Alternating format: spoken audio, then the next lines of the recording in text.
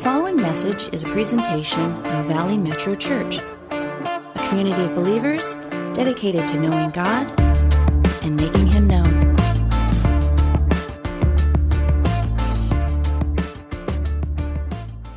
Awesome. See, I got 5 kids, so I don't mind interruptions. Interruptions is a way of life. But I was saying earlier, the question that kind of stirred my heart to really kind of shake my life, really, and my aim in life is the question, what's going to matter in 50 years? What's going to matter in 100 years? What's going to matter in 20 years? And to be honest with you, a lot of things that we focus on and are aimed at and are pursuing are not going to matter in 20 or 50 or 100 years. But there's other things that will, and it's the lives of these little ones, how we aim them and shape them, how we give them roots in the Lord, how we give them wings so they can excel in life and just kind of live out God's will for their lives. And so, I would encourage you to think that way. Think about the big picture. A lot of times, there's that expression, you may have heard it before, that sometimes you can't see the forest through the trees. Sometimes you can't see because you're clouded with things. And sometimes we don't see the big picture in life. Sometimes we go through life day to day dealing with our stuff, our ups and downs, our problems, our concerns, and things like that. It's all understandable. But sometimes we forget the big picture. And I think when we look at the Lord and His will for our lives, when we step back and start looking at the big picture, I think it really helps us live with a motivation and a vision for our lives. We've been going through the book of Revelation for a while now, and we're going to jump back in it today. But the one thing I want to say about this book of Revelation, how many of you know that God knows the end from the beginning? God knows. We don't, but He does. And He loves us so much, He actually wrote it down for us. And we have a book of Genesis, which means beginnings, and we have a book of Revelation, which is really the conclusion of life as we know it on this earth, how this planet was built with a timeline, believe it or not, a timeline in mind. And the one thing that we don't think about often, and I would like you guys to consider this as we look at this Revelation, this next section.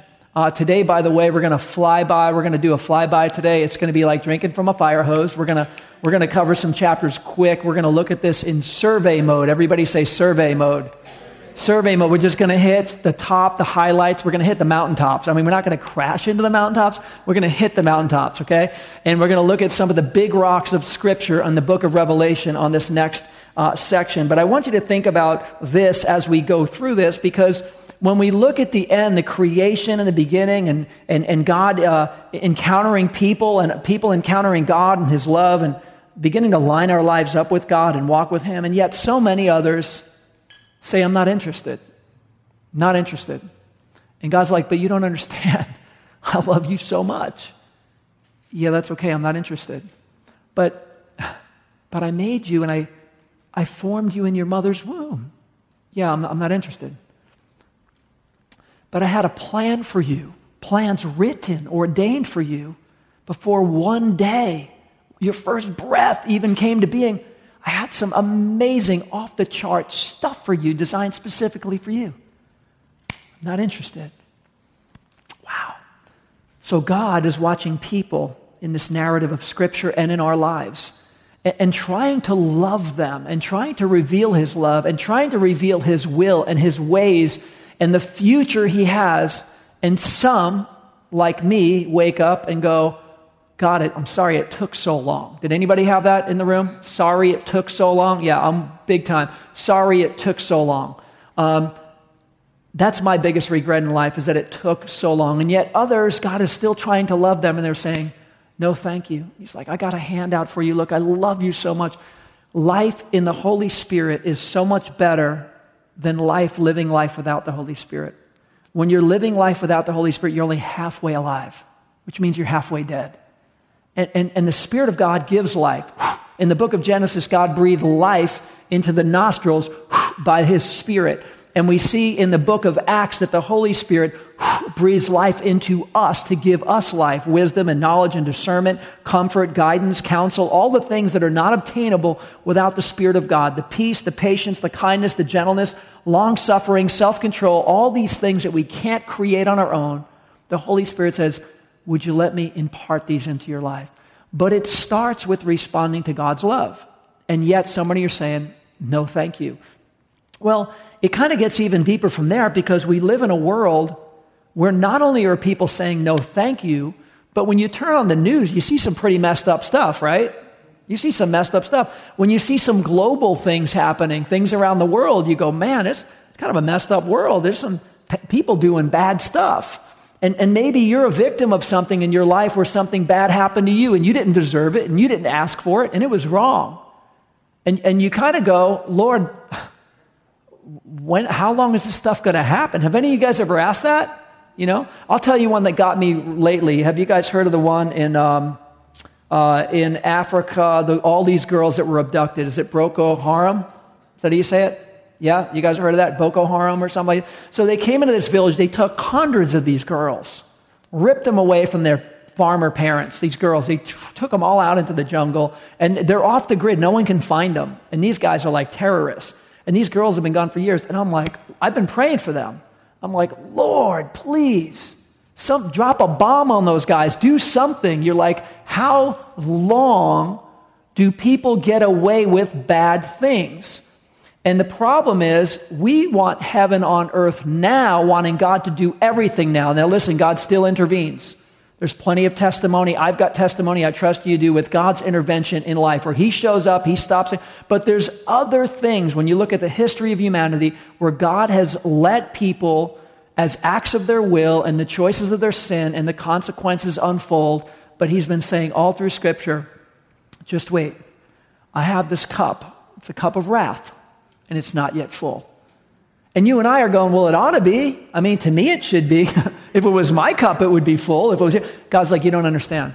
I love people so much, beyond what you can imagine, that even when they're doing messed up things, I'm trying to love them beyond what they did to see what their future could be. And people go, no, thank you, no, thank you, no, thank you. And the narrative of Scripture we see in Revelation is the cup finally starts getting full. It's getting full. I mean, it said in the beginning it was, and then we're a little shocked when it does. Because when it gets full, this cup of righteousness, which how many of you guys know, if God's a loving God, he must be a just God. He can't be loving and not be just. That wouldn't be loving to not do consequences for anyone or evil that deserves it. So God's loving and he's just, and he's like, yep, the cup's getting higher and higher and higher and higher. And in the book of Revelation, we finally see it's about to tip. And it's starting to get poured out. And you read some things in the book of Revelation, and you're like, whoa, what is that? And God said, my patience, I've been patient so long, my cup is starting to pour out. But even as it's pouring out, I still love people. And anyone willing to soften their heart and turn to me, I will snatch them, I will pull them in, I will love them, I will give them, I'll make all things new. And yet we're going to see in Revelation that even through some of the turmoil and the things being poured out, there are some who are saying, no, thank you. And it baffles me that people would. But I guess if you think of it, maybe you and I did the same thing for a while. Did anybody in the room say, no, thank you, not now? Yeah. It seems to be a narrative with the human nature, and in the future it doesn't look a lot different. That seems to be the hearts of people. But the beautiful thing is, through the process, God wishes none should perish. Would you say that with me? None should perish. One more time. None means none. None means none. There are some that have a view, theologically, that God made some people for heaven and he made other people for hell. I reject that view. I believe the Scripture says none should perish. How many of you guys know God so loved the whole world? Say the whole world. El todo mundo, the whole world. Not a couple of people here, a couple there, not you guys. Nope, he's not partial. He loved the whole world. He loved the whole world. He wishes that none should perish. And yet, when he's rejected again and again and again, and as his cup is getting higher and higher and more, there's a point where there's a tip about to happen. I want to read this scripture quick. I'm going to cover some stuff super fast today, just so we can look at this. But before we jump into Revelation, I want us to look at 2 Peter. We can just put it on the board. If you have a Bible, you can up to Revelation 10.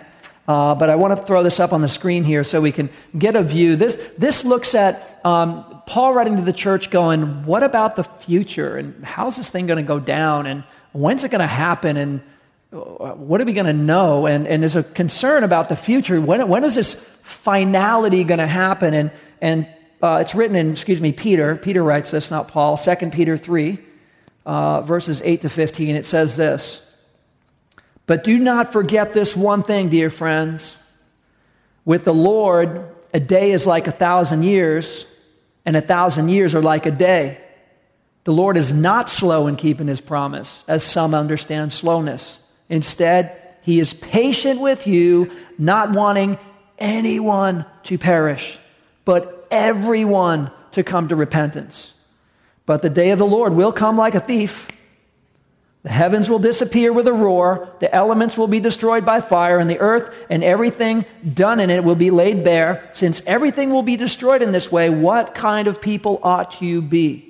You ought to live holy and godly lives as you look forward to the day," listen to this, "as you look forward to the day and speed God's coming." You never thought you had any part of speeding God's coming. This says, as you look forward to the day and speed God's coming, that day will bring about the destruction of the heavens by fire, and the elements will melt in the heat. But in keeping with his promise, we are looking forward to a new heaven and a new earth where righteousness dwells. So then, dear friends, since you are looking forward to this, make every effort to be found spotless, blameless, and at peace. The next section simply says, bear in mind that our Lord's patience means salvation.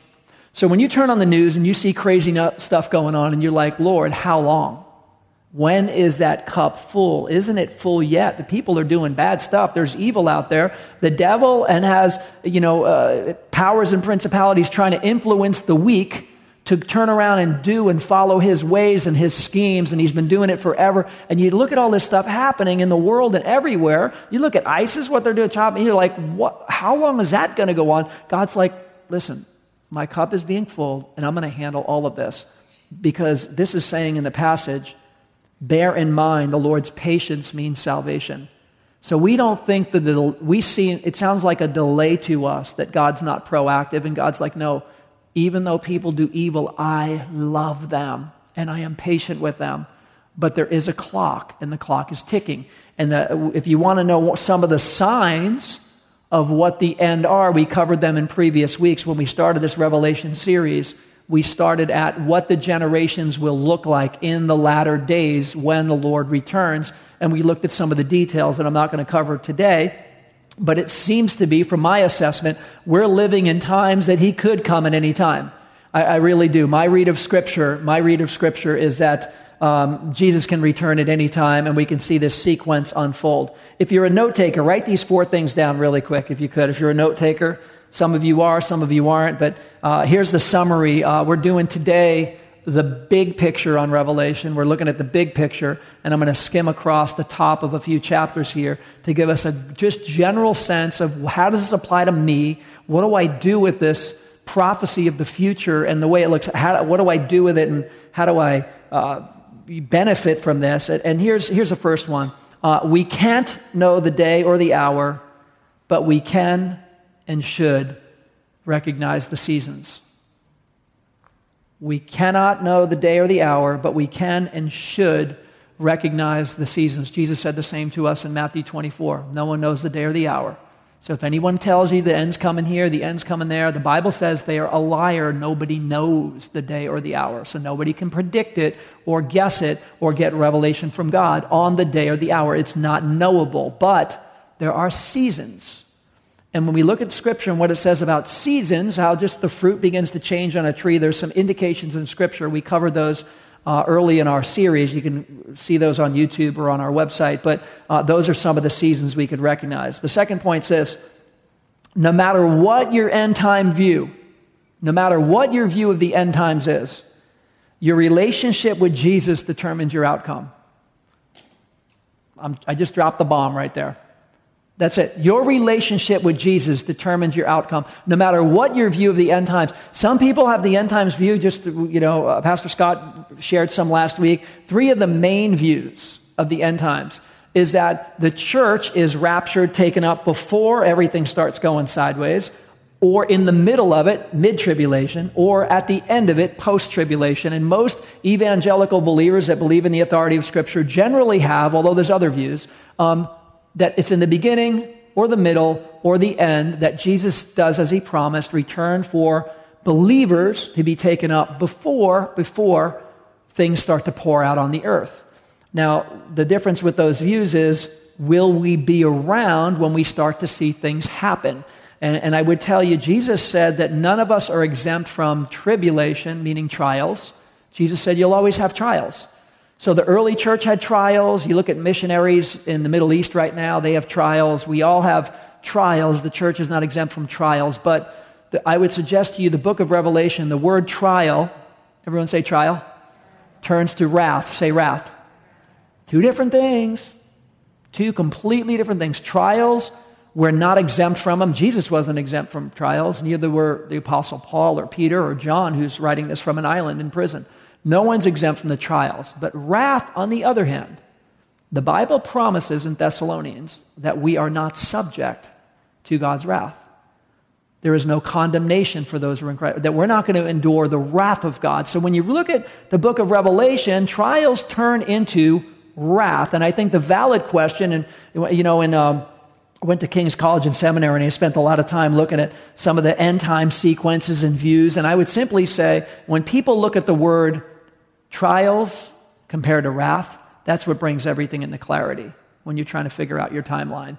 Because you will see trials and it will turn to wrath. And the question is, are believers around for wrath or not? And I would say from my read of Scripture and my study and what other Scripture tells me about God's wrath, believers are not subject to it. So if we are found in Christ, our relationship with Jesus determines our outcome, no matter what your end times view is. And the third point is this, is to be prayerful, watchful, and ready. Be prayerful, watchful, and ready. The Bible tells us that over and over again regarding the return of Christ.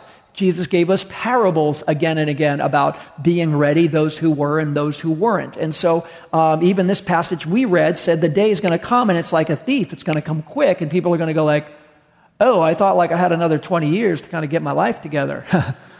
Survey says, wrong answer. There will not be 20 years to get you. It'll be like, oh, wow. God's like, I've been loving you. I've been trying to reach you. And all I've been getting is, no, thank you. And guess what? He's here. Oh, no. I thought maybe I'd have, like maybe after in my retirement, maybe I would get right with you, God. Or maybe after I try all my stuff I want to do. And Jesus says, come to me now. So that's and the fourth one is this. Remember that the Lord's patience means salvation. The Lord's patience means salvation. We go, how long is some of this brokenness in the world going to happen?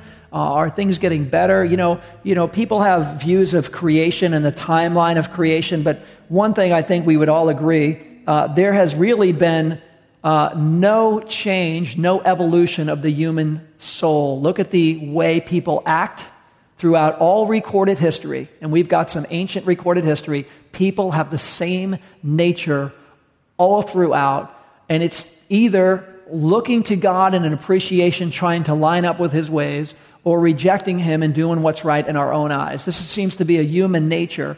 And so when we see things in the world around us, Scripture is reminding us, listen, God sees it too. Vengeance is mine, says the Lord. The Lord's patience means salvation. That's important. So today we're going to pick up in Revelation 10. I'm only going to skim a few verses here and there. We're going to kind of move along pretty quickly just to pick up some things.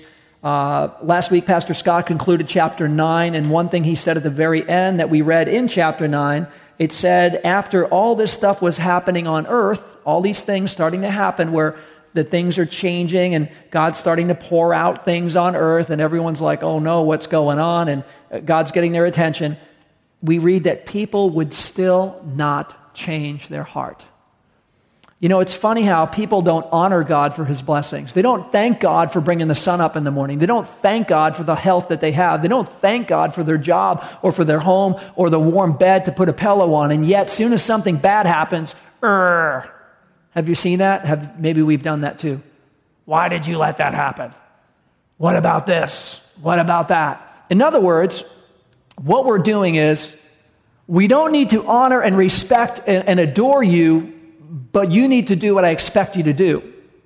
This is human nature, guys. I'm not going to follow you. I'm not going to change my life. I'm not going to change my heart. I'm not going to do any of those things. I'm just going to live my life as I want. But if something bad happens, why did you let that happen? And so God is getting the blame and not the adoration. And we have a very skewed view of God. You know what that does? This is what it does. It puts us above God. Because if you're going to be God, you better meet my expectations. See how that works?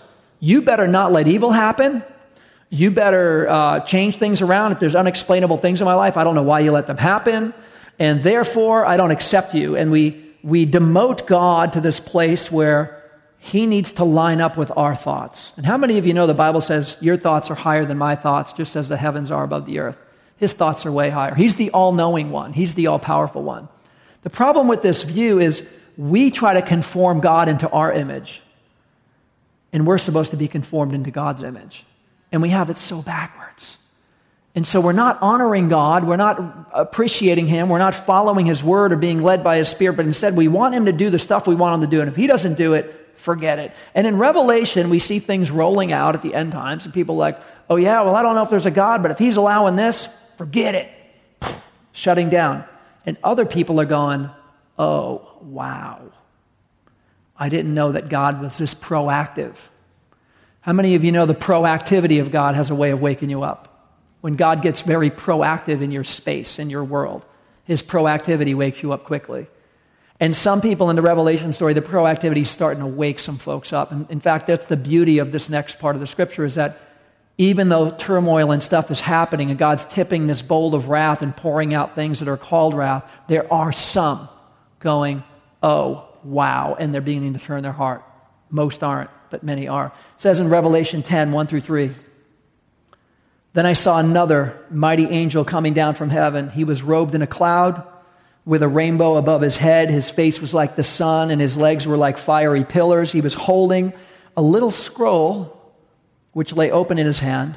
He planted his right foot on the sea and his left foot on the land, and he gave a shout like the roar of a lion. And when he shouted, the voice of the seven thunders spoke. This is saying the symbolism, tons of symbolism, and this is where you don't want to lose the picture of Scripture through some details you can't figure out. And this is where a lot of people stumble in Revelation. There's so many symbols.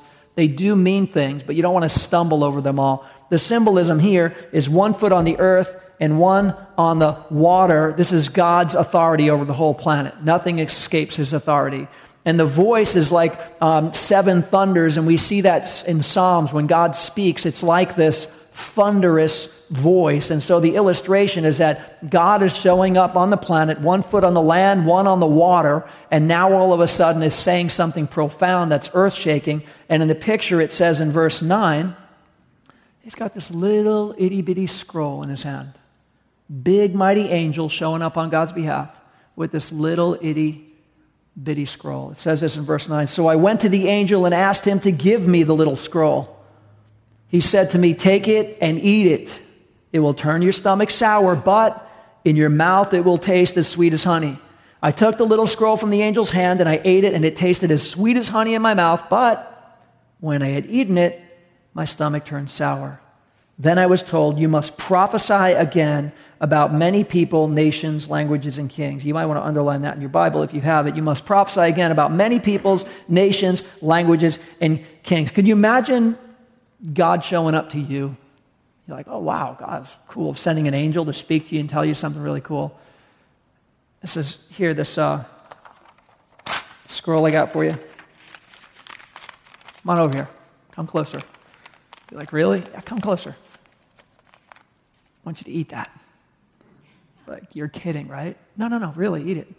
Seriously, like, eat the scroll. Yeah, I want you to take the scroll, and I want you to eat it. Of course, it was a little one. He wanted him to eat the scroll. And when he ate the scroll, it tasted as sweet as can be in his mouth. But when it went down into his stomach, it began to shake and churn and do some things. Let me just tell you what that's symbolic of, because it's symbolic for your life and in mine too. The scroll is the Word of God. This is the scroll. How many of you know this is the scroll? Now, this is a specific sequence of revelation on a little mini scroll, but it's the same thing as application for your and my life. This is the scroll. God told Ezekiel the same thing that he's telling the Apostle John in Revelation. take the scroll and eat it. And you're thinking, like, literally? Let me just tell you, when you ask that prayer, Lord, give us our daily bread, right? Give us our daily bread. People are going through life trying to live and trying to succeed and trying to be strong and overcome things, and they're not even eating. They're really going through life spiritually anorexic. And the reason they are is because they're simply not eating the scroll. Now, I will say something about this scroll. When you eat the scroll, there are some beautiful things in Scripture that are sweet as honey. How about this, Philippians 4:13? I can do all things through Christ who strengthens me. How many like that one?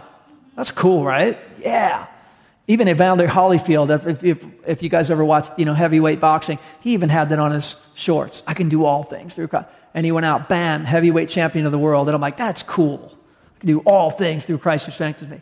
But how many of you know that if you're going to live a life where God makes that a reality, that you can do all things, you're going to go through some trials, you're going to go through some tests, you're going to go through some times of stretching, where that scripture finally becomes a reality in your life. When you get to the other side, you're going to go, it's by the grace of God. I did all things through Christ who strengthens me, but wow, did I go on a journey. See, we like the taste of it over here, right?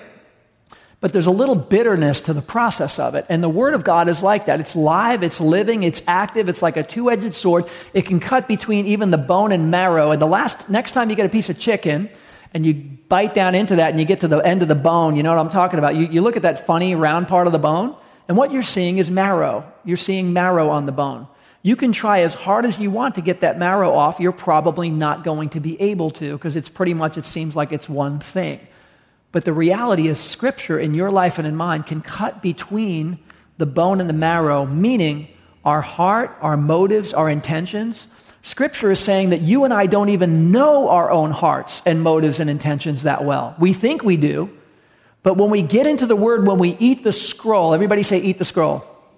When we eat the scroll, it begins to separate motive, intentions, heart, all kinds of things start getting separated when we eat the scroll. And he's telling him to eat the scroll. It's going to go down sweet, but it's going to cause some things. There's going to be some changes that happen as a result of it. And he's telling him, take that and step into a world, and you're going to speak up to a people. You're going to speak up to a people when you eat the scroll. In fact, that's the last point. I'm going to just give you that one in advance right now, if you want to write that down. The fifth point is eat the scroll and prophesy. Eat the scroll and prophesy. You get into the Word gets in you, and guess what? It starts to come out of you because it's living and it's active.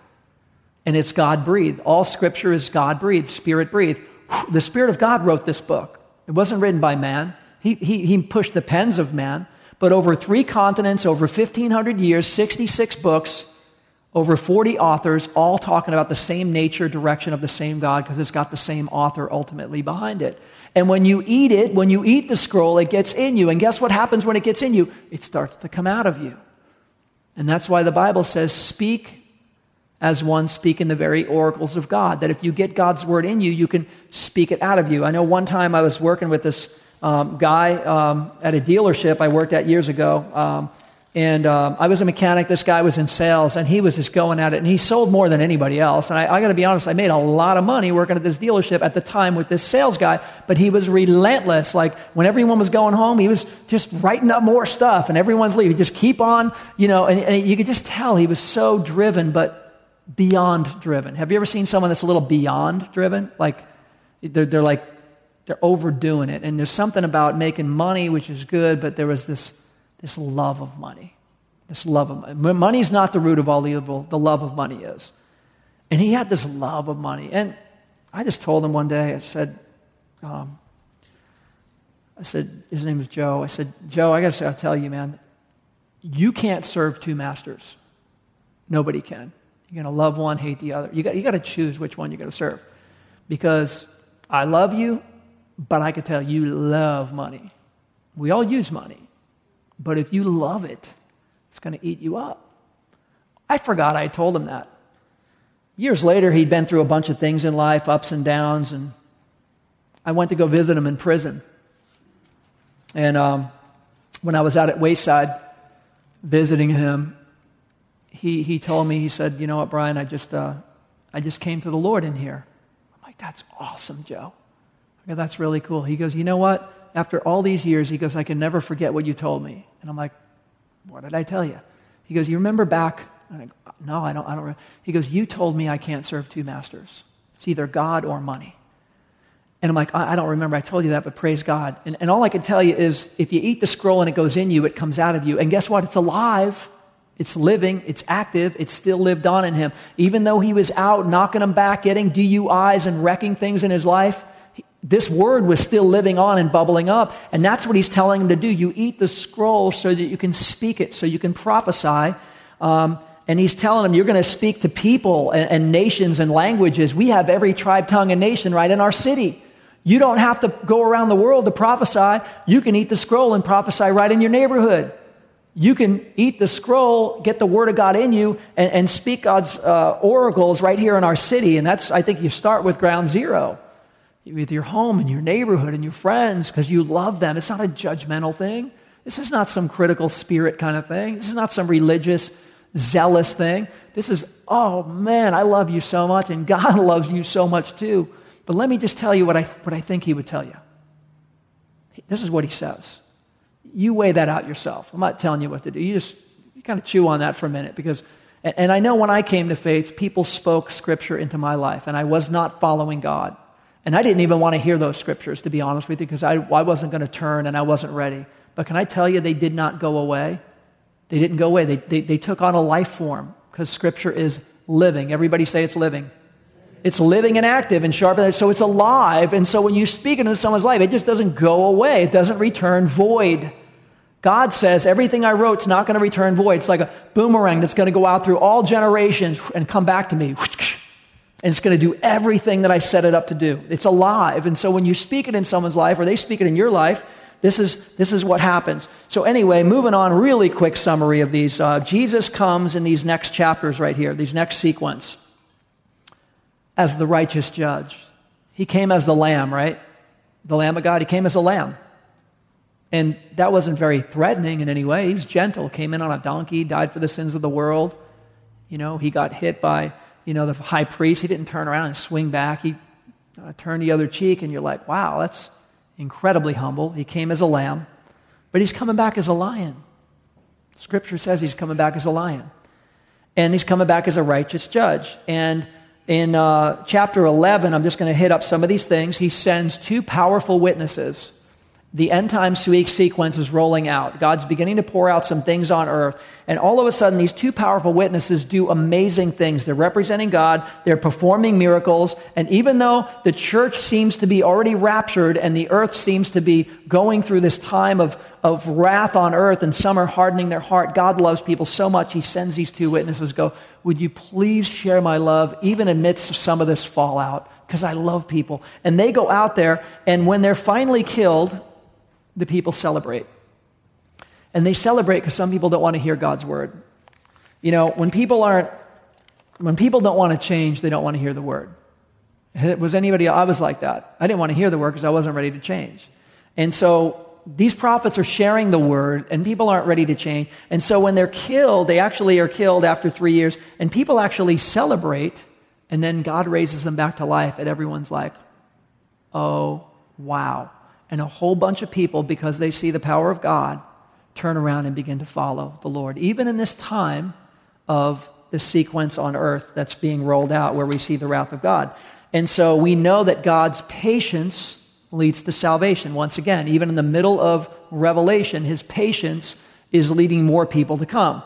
And so in past chapters, we looked at the 7 seal judgments and the 7 trumpet judgments, but I do want to cover the last trumpet judgment because it's really important.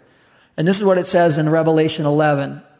This is important, guys, because this one is a key part of the whole redemptive story. And the reason I'm skimming this part of Scripture is because for my read of Scripture, the church is out of the story. People on earth some are turning and some are hardening their heart. But God is pouring out a sequence of wrath that you can go back and read slowly and study if you want to see the details of the sequence. But I want to put the big picture stuff in today. It says this in chapter 11:15. This is an important one. The 7th angel sounded his trumpet, And there were loud voices in heaven which said, "The kingdom of the world has become the kingdom of our Lord and his Messiah, and he will reign forever and ever." And the 24 elders who were seated on the thrones before God fell on their faces and worshiped God, saying, "We give thanks to you, Lord God Almighty, the one who is and who was, because you have taken your great power and you've begun to reign. The nations were angry and your wrath has come. The time has come for judging the dead and for, listen to all this stuff. The time's come for judging the dead and for rewarding your servants, the prophets, and your people who revere your name, both great and small, and for destroying those who destroy the earth." This is a time, here's a summary of this last trumpet. You wonder, you look around the earth, and we know, God, you reign on high because you're the king of the universe, but we still see stuff happening down here that doesn't look like God is fully reigning on everything. Would you guys agree with that thesis, right? So he is spiritually in a reality, but on earth it doesn't look like it. This trumpet, the seventh trumpet, when everything shifts. And the story is, now that this trumpet is blowing, you are going to fully reign on earth the same way you do in heaven. There's about to be a shift down here, and you're stepping in a power and an authority and in a change in the sequence. It's a time of the end, and it's the full reign of God, the fullness of it, and God's wrath's coming on earth. It says destroying those who destroy the earth. He's talking about destroying those who destroy the lives of people on earth. You think of like trafficking. Does that bother anybody? Trafficking bother you? It bothers me. It bothers God. And there's a time when God's like, it's on. And we're going to see this sequence roll out. And he's going to destroy those who destroy the lives of people on earth. And it's for the dead will be judged, and the faithful believers will be rewarded, and the wrath is being poured out. And all of this happens very, very quickly in the Revelation sequence. This next section doesn't seem like it takes a long time at all. It doesn't seem like it takes a long time. It moves along quickly, and I want to cover it that way. Chapter 12, here's a quick summary. You don't have to turn there. There's a vision. He's sharing the whole end time sequence. There's a quick vision in Revelation 12, and I love what it says. He says in one quick vision a summary of all of spiritual history in one quick vision. It's like a whole condensed summary, and this is what he says. He says in the vision that the devil was cast down from heaven with a third of the angels. That's what we know from Ezekiel and Isaiah, and Jesus said the same thing. He was cast down, 30 angels. It says in the vision that Jesus was born of a virgin and how the devil tried to kill the baby. Remember Herod tried to kill the babies, right? And it says that her son was the Messiah and the Lord, and now he's seated at the right hand of God. But this is what it summarizes in chapter 12. Since the devil couldn't defeat him, the devil goes after his offspring. Who's the offspring? Who's the offspring? The believers. We're the sons and daughters of God. And so the enemy's like, I can't get him. Let me try to get the followers. And so the Bible says he goes around like a roaring lion, seeking to devour who he may. Resist the devil and he will flee, right? We're given tools. We're given weapons of warfare in Ephesians that you can overcome all the schemes. The Bible says all the schemes of the devil you can overcome because God gives you the weapons. But that's chapter 12 in a nutshell, that Jesus beat him, but his last thing on earth is trying to go after the offspring. Chapter 13 says this. It talks about the rise of the Antichrist.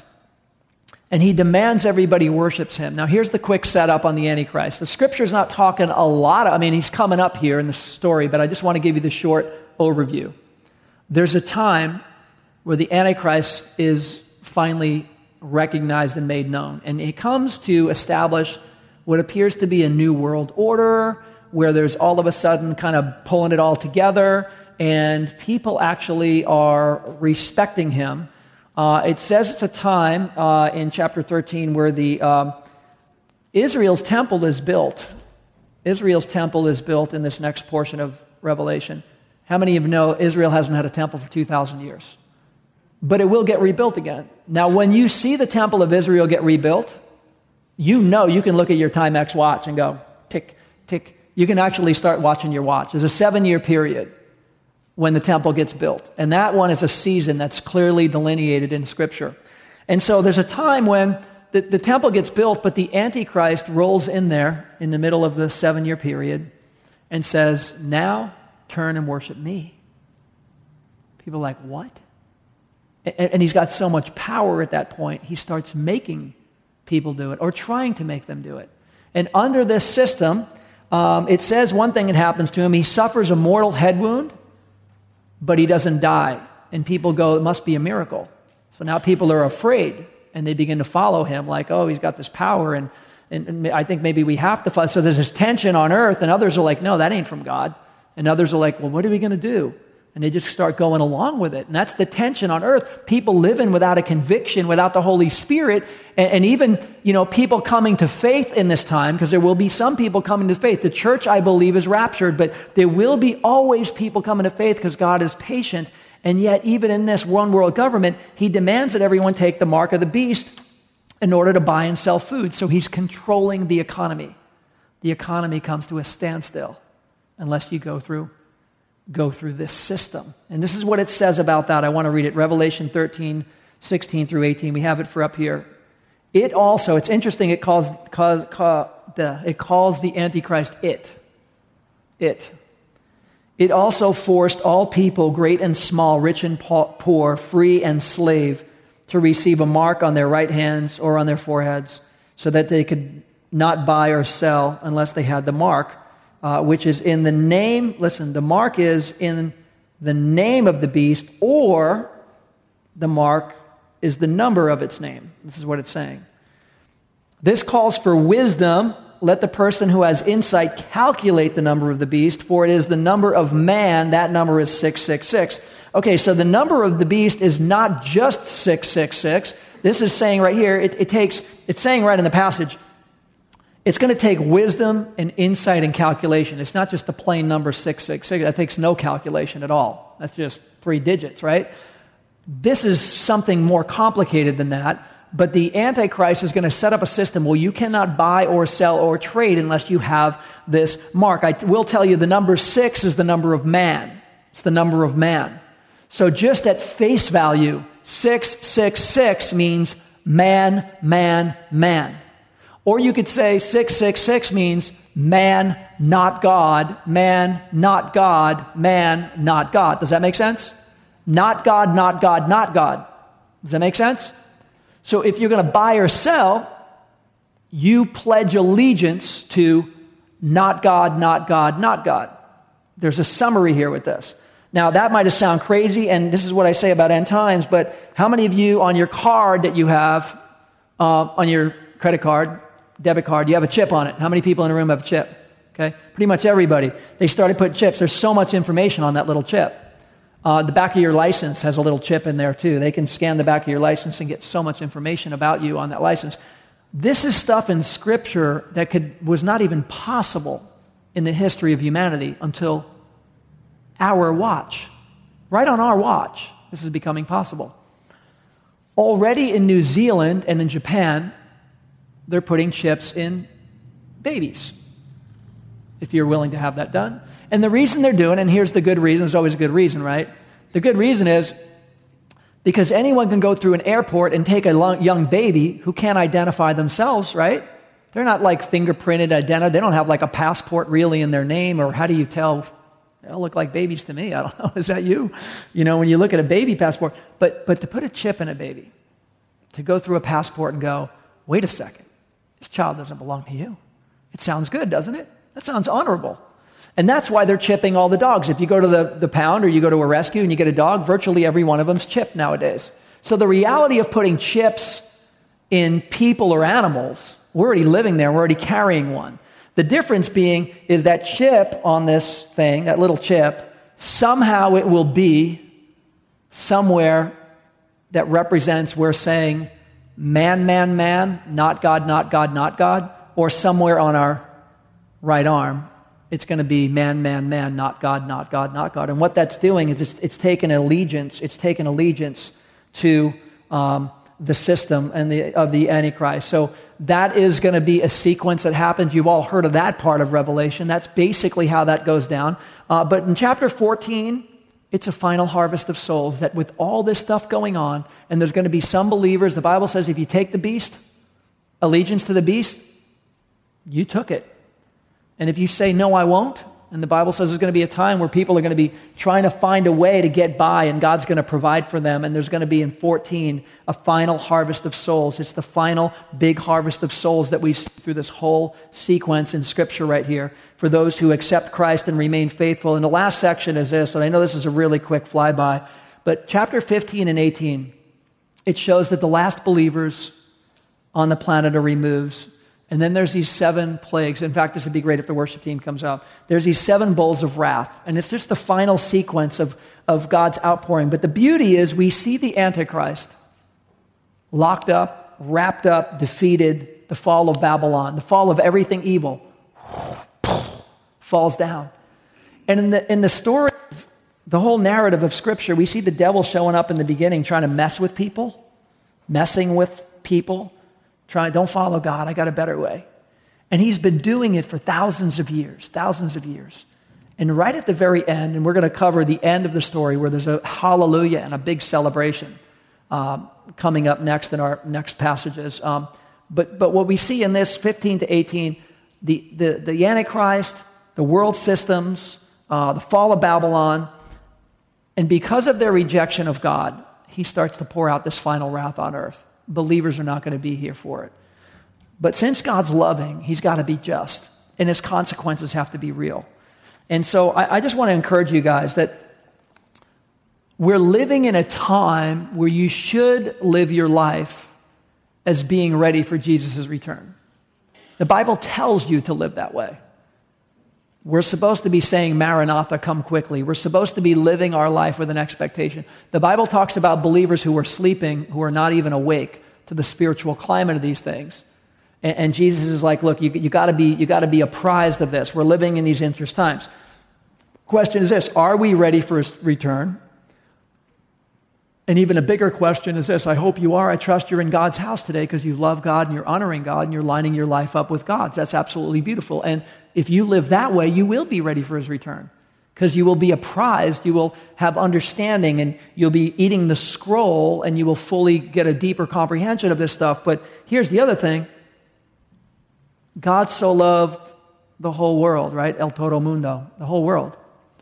And the problem is, you might have a love for God and you have eternity already wrapped up for you.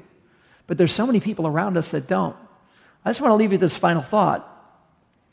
When we get there, when we get to heaven, it says we're going to cover the rewards and what it looks like and how God finally wraps us up in a glorious way for us. It's like the celebration, the victory dance for us. It's a huge party. But when we get there, I wonder when we get to heaven, how many people are going to be able to say to you, thank you because you ate the scroll and you said something to me. Thank you for eating the scroll. I didn't even know it was a scroll, but now I started reading it. I'm eating the scroll too. But thank you for eating the scroll and saying something. Thank you. Saved my life. God saved your life, but he used you, right? And how many other people on that day are going to go, dude, you never told me. You didn't say nothing to me. Like we were coworkers. We worked together. You said nothing. You didn't say anything. You were a family member. You didn't say anything to me. We hung out. We went to the gym. We went camping. We did this. We watched all the games together, man. How many Super Bowls have we watched? You didn't tell me anything. And that's the difference. The difference in this is believers can be in both camps.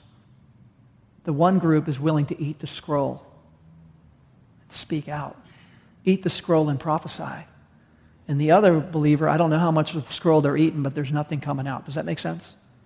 The calling of God today is like that angel with that little scroll. I believe this is what the Lord is calling everyone in this room to this morning. I have this scroll for you. It's not monumental. You can eat it. And would you get up and would you eat the scroll? And if you eat the scroll, yes, you'll taste the sweetness and you'll feel the changing going on when you eat the scroll. But if you do, the power of God will rise up in you and you'll begin to speak out, pray up, love up, speak up, and you'll begin to prophesy and you'll begin to represent the Lord. So many people have no direction in their life right now. So many people have no hope. And because of it, they need the voice of God, the heart of God. And the Lord says, you're the answer. Click your feet together, would you? Click them. Do it louder. Let's hear it. Okay. Blessed are the feet that carry the gospel. Blessed are those feet that are willing to walk this out. Eat the scroll. Walk it out. You're going to get in on some life-changing stuff that God's doing. And some people's eternity is going to be forever changed because you ate the scroll, prayed up, loved up, and we're able to walk it out. So we're going to close in prayer right now, but I believe God wants you to do something new, guys. I believe God wants us to partner with Him in a way we've never done before, but I think you're going to see the result, and when you do, you're going to get so excited. When you see God using little old me, He's been using little old me for 2,000 years. People like you and I, me, what about just like you? God wants to use little old me and little old you to change this whole world around us and start a love revolution. Let's close in prayer. Mighty God, we love you. We thank you for your word. We thank you for the power of it. Lord, I just want to pray today that you would seal this in our heart, that we would eat the scroll. It's going to be sweet. It's going to make some changes on the inside. It kind of stretches us and does some things, but ultimately it gives life. And I pray that we don't just eat it to be consumed by it, but we eat it so we could give it away. We could speak it out, God. I pray that everyone in here would learn that you're calling everyone in the room to prophesy. That's not just for prophets. That's for your people. We're supposed to be ambassadors representing you and speaking. And we got people all around us who are lacking hope and haven't sensed your love yet because they don't know you. But we do, and they don't. So I pray we begin to share your love with others. We come alongside others and just love them right into your presence and continue to eat your scroll and speak life. I thank you for that, mighty God. I just want to also pray as we wrap up today, since this is such an important reality, that our relationship with Jesus alters our future. Our future has different paths based on our relationship with Jesus. So with everyone's eyes closed and head bowed, I trust someone is saying today, I need to get on board with you all the way, God, not just kick the tires like a test drive.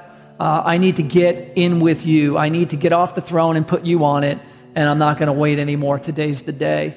And if that's you, the Lord is pleased with you. Would you just raise your hand? I want to agree with you in prayer. Is God calling anybody this morning to say, yes, it's me, God. I want to step into your kingdom. I want to follow you. Amen. Anybody else? The Lord's pleased with you. Anybody else this morning? Amen. Anybody else this morning? The Lord's pleased, guys. This is what it's all about. Anybody else this morning where God's saying, look, don't just have some respect or honor. Surrender to me. Hold up the white flag. The white flag in a natural battle seems like defeat, but in the kingdom of God, it's where victory begins. Anybody else this morning just need to put up that flag and go, God, you know what? I'm not going to lie. I'm putting it up. You're the king and I'm not. Amen. Amen. Let's just seal this in prayer. Mighty God, we just believe. We believe you died on the cross for our sins. You rose from the grave. You conquered death. And that if we die in you, we will rise in you. You promise us that.